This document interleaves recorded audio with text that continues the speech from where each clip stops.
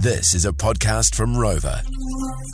JJ and Flinny. More FM. I live in an apartment block with about 100 apartments, so it's quite big. There's a lot of cars in the car park, the basement car park. And there's one park just along from me that I noticed yesterday that is held together by duct tape. So it's a little white hatchback. Yeah. And on the back it's kind of like, first of all, there's brown parcel tape that is taped in strips over the back lights to hold the lights in place by the looks. And then there's black and silver duct tape going down the back of the hatchback and across it, holding it shut. Surely not road legal. Oh, no way. It's so hilarious. Like, it's broken, so what do they do in the meantime? Just duct tape it down. I mean, if it's working, it's holding together, isn't it? Yeah, well, I mean, I guess. Exactly. That'll get them to the repair place, I suppose.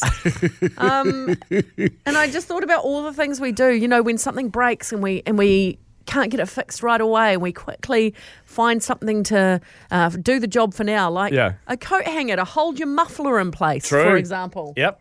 A bungee cord to hold a door closed.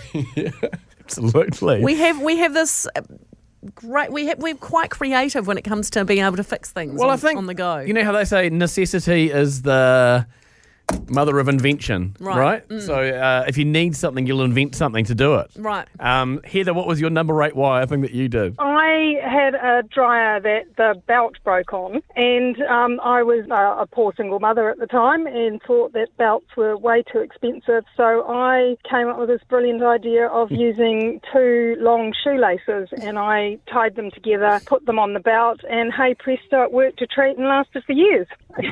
Good on you, Heather. Text here. Thanks for all your text to 559 from Casey. A few years ago, I had a possum in my trusty Corolla.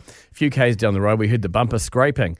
We pulled over, sure enough, it was coming off. My mate pulled her hair tie out of her hair, broke it, and fixed my bumper with her hair tie. Ha, solid repair. This is a real Kiwi thing, isn't it? Christine, what happened with your car lights?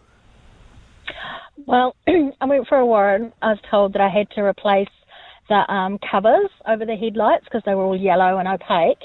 So anyway, I looked it up on YouTube, and a quick polish with some toothpaste and a paper towel, like brand new. Oh, amazing. Gosh, YouTube tutorials can be quite handy, can't they? That's awesome. Totally recommend. Saved you lots of money.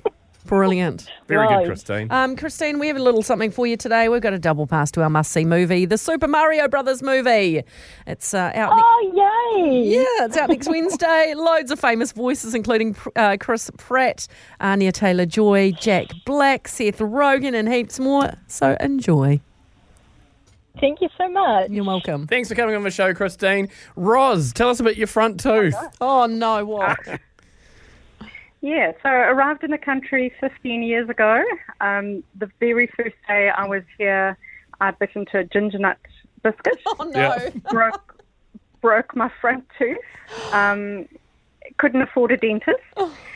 It was hilarious. I had interviews and things set up for the next couple of days.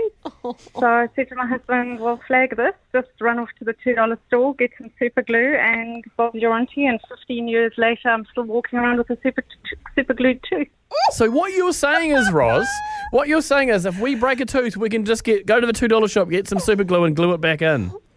Yeah, nah, she'll be right. That is hilarious. You sound like a real Kiwi saying that. Yeah, it's never broken off or anything. No, it's all still in place. I'm sure it's a bit dentists... discoloured, but hey, not a worry. Dentists would not recommend that, but I'm glad that worked for you. The JJ and Flinny catch up. Thanks for listening. Catch JJ and Flinny on More FM 3 p.m. weekdays. For more, follow JJ and Flinny on Instagram and Facebook.